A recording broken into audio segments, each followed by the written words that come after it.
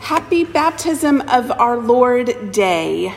Here we are, the second Sunday of January, being splashed with the waters of baptism. Last week, we visited toddler Jesus with the Magi in the Gospel of Matthew, and this week we are back with Luke, feeling the mist of the baptism waters as Jesus springs up from the Jordan River. The Gospel of Luke moves us from Jesus' birth, a brief story about his boyhood, and now he's a grown man on the bank of the Jordan River. I love how Tish Warren Harrison, an Anglican priest, brought to my attention the ordinariness of Jesus. Because we move so quickly from Jesus as a little boy in the temple to his baptism, we can only imagine that he is one in a crowd, squinting in the sun, sand gritty between his toes. The one who is worthy of worship, glory, and fanfare spent decades in obscurity and ordinariness. The incarnate God spent his days quietly, a man who went to work, got sleepy, lived a pedestrian life among average people like you and me. And just like us, Jesus emerges from water, drenched and messy-haired.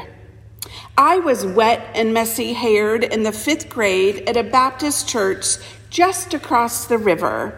I remember that it was at the Sunday evening worship service, and I remember one of the nice little old ladies helping me in the back to put on my white robe and lining me up with all the others who were going to be baptized.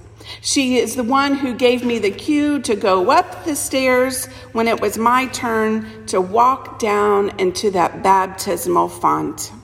The water was the perfect temperature. I'll never forget it. It was so warm, just right. I felt like I could have stayed in there all day. My little white robe was billowing all around me as I looked up at my pastor and answered the questions about knowing that I was a sinner and that I wanted to be baptized. I knew that I was a sinner and wanted to be washed clean. I plugged my nose and crossed my hands in front of me as I was ducked down like this into the baptism of waters in the name of the Father and the Son and the Holy Spirit. After church, all the baptized lined up in front of the church so that everybody could come by and congratulate you and give you a big hug. I was thrilled that now I could drink the grape juice out of the one little clear plastic cups and eat that tiny little cracker. The truth is, I didn't know much about what I was doing when I was baptized. I didn't know about the theology that surrounded baptism.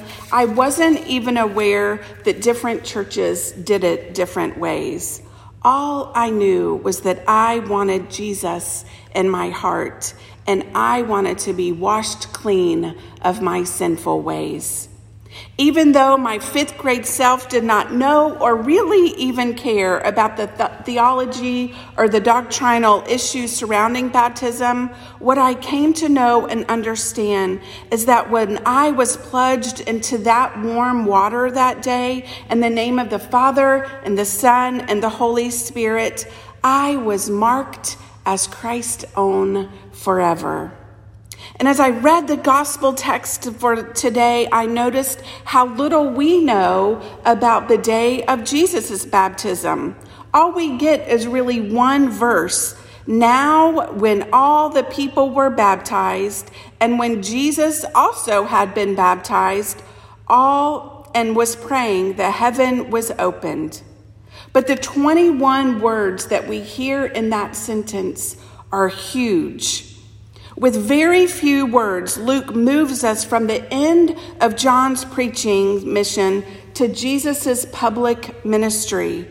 Put yourself right there on the bank of the Jordan River as we watch the beginning of Jesus' public ministry unfold. It's as if we can see it right in front of us, the pivot from John to Jesus. The people are questioning John, wondering if he is the Christ, and John quickly tells him, "No, sirree, it's not me. Someone more powerful than me is coming, someone who is empowered by the Holy Spirit." John baptizes them with water, proclaiming a baptism of repentance for the forgiveness of their sins. Now just imagine all these people lined up on the bank of the Jordan River. Sunny sky overhead. They have taken off their sandals. The sand is gritty under their feet. They left them on the bank as they enter that murky water of the Jordan River. They walk to John one by one to be dipped into the waters of repentance. They wanted to be washed clean of their sins. They were hungry for change, and it all began with their baptism. They were broken sinners, sinners like us, sinners who did not treat each other with dignity and respect, sinners who did not resist evil, sinners who did not strive for justice and peace among all people. The people who were lined up that day, they were like you and they were like me. Sure, they dressed a little bit differently and they lived a little bit differently without electricity, but the reality is they were humans who sinned against God and against each other. And there, amongst the people lined up for baptism, stood Jesus. Why? Jesus wasn't a sinner. He was perfect. He never sinned a day in his life. Why in the world would Jesus need to get baptized? For a long time, I thought it had to do with that he was doing it as an example for us, as if he was saying, "Look, world, I was baptized, and that means you should get baptized too." And perhaps that was part of it. But when we really dig in and see Jesus lined up with all those people, we can see it clear as day. Can you picture it? All the people standing around and they say together, "We present Jesus for the sacrament of baptism." John looks at Jesus and says, "Do you desire to be baptized?" Jesus says, "I do." Now that's me like plugging our liturgy into that day, but it's a good way to picture how Jesus was there with all of those people. You see, Jesus didn't need to be baptized. He was not a sinner. Jesus chose to be baptized as an act of solidarity with the nation and a world of sinners. Jesus got in line with everyone who had been broken by the wear and tear of the world where they lived and had all but given up on God and each other.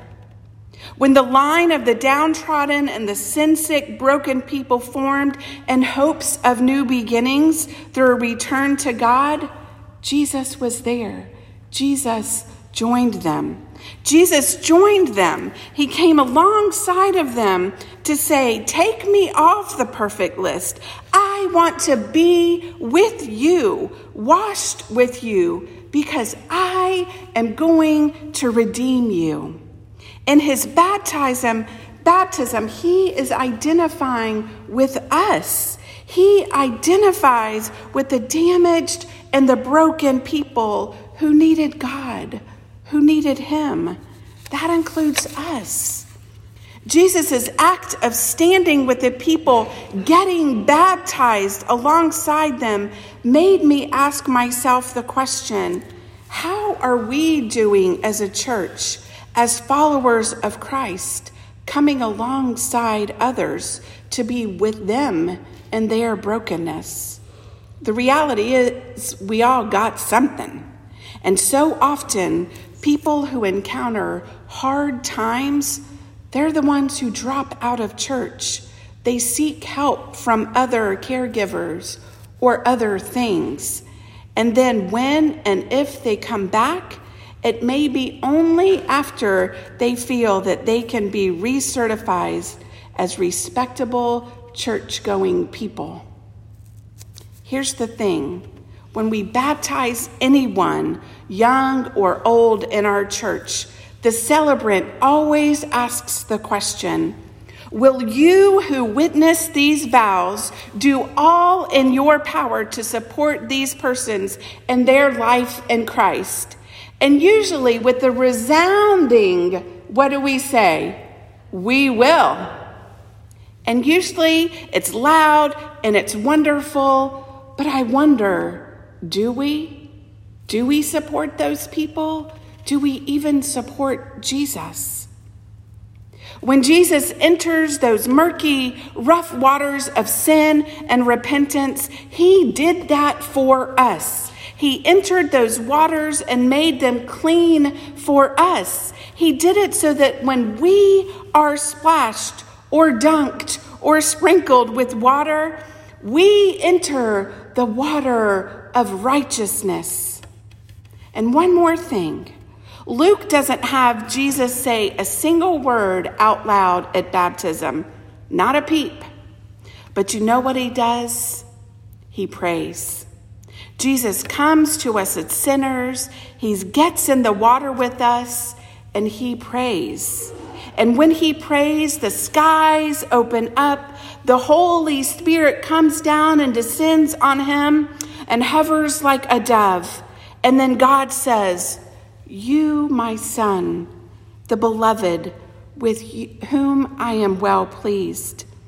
This beautiful image of Jesus being with us and praying, the Holy Spirit descending like a dove, and God speaking to Jesus, that's for us. It's what God is all about, revealing his loving ways by coming alongside us to redeem us. He calls us his own and tells us that we are his beloved. You are God's beloved. On that day that Jesus was baptized, we see how baptism draws us into a relationship with the Father, the Son, and the Holy Spirit. All three are revealed in a mighty way on that sunny day. Jesus with his wet, messy hair, the Holy Spirit in the form of a dove, and God speaking from heaven. And the most beautiful thing of all is that we are drawn into relationship through the waters of baptism. Praise be to God that in the water of baptism, we are buried with Christ in his death. By it, we share his resurrection. Through it, we are reborn by the Holy Spirit. Even though Luke uses very few words to share with us the baptism of our Lord, it's those words that can lead us to a deep wellspring of joy in our own ministries. We all have a ministry. Through Jesus, we can identify with all people while we depend on God through the power of prayer for the strength to live and to love. And if you haven't heard it lately, God is saying to you this morning, friends, you are my beloved, with whom I am well pleased. Amen.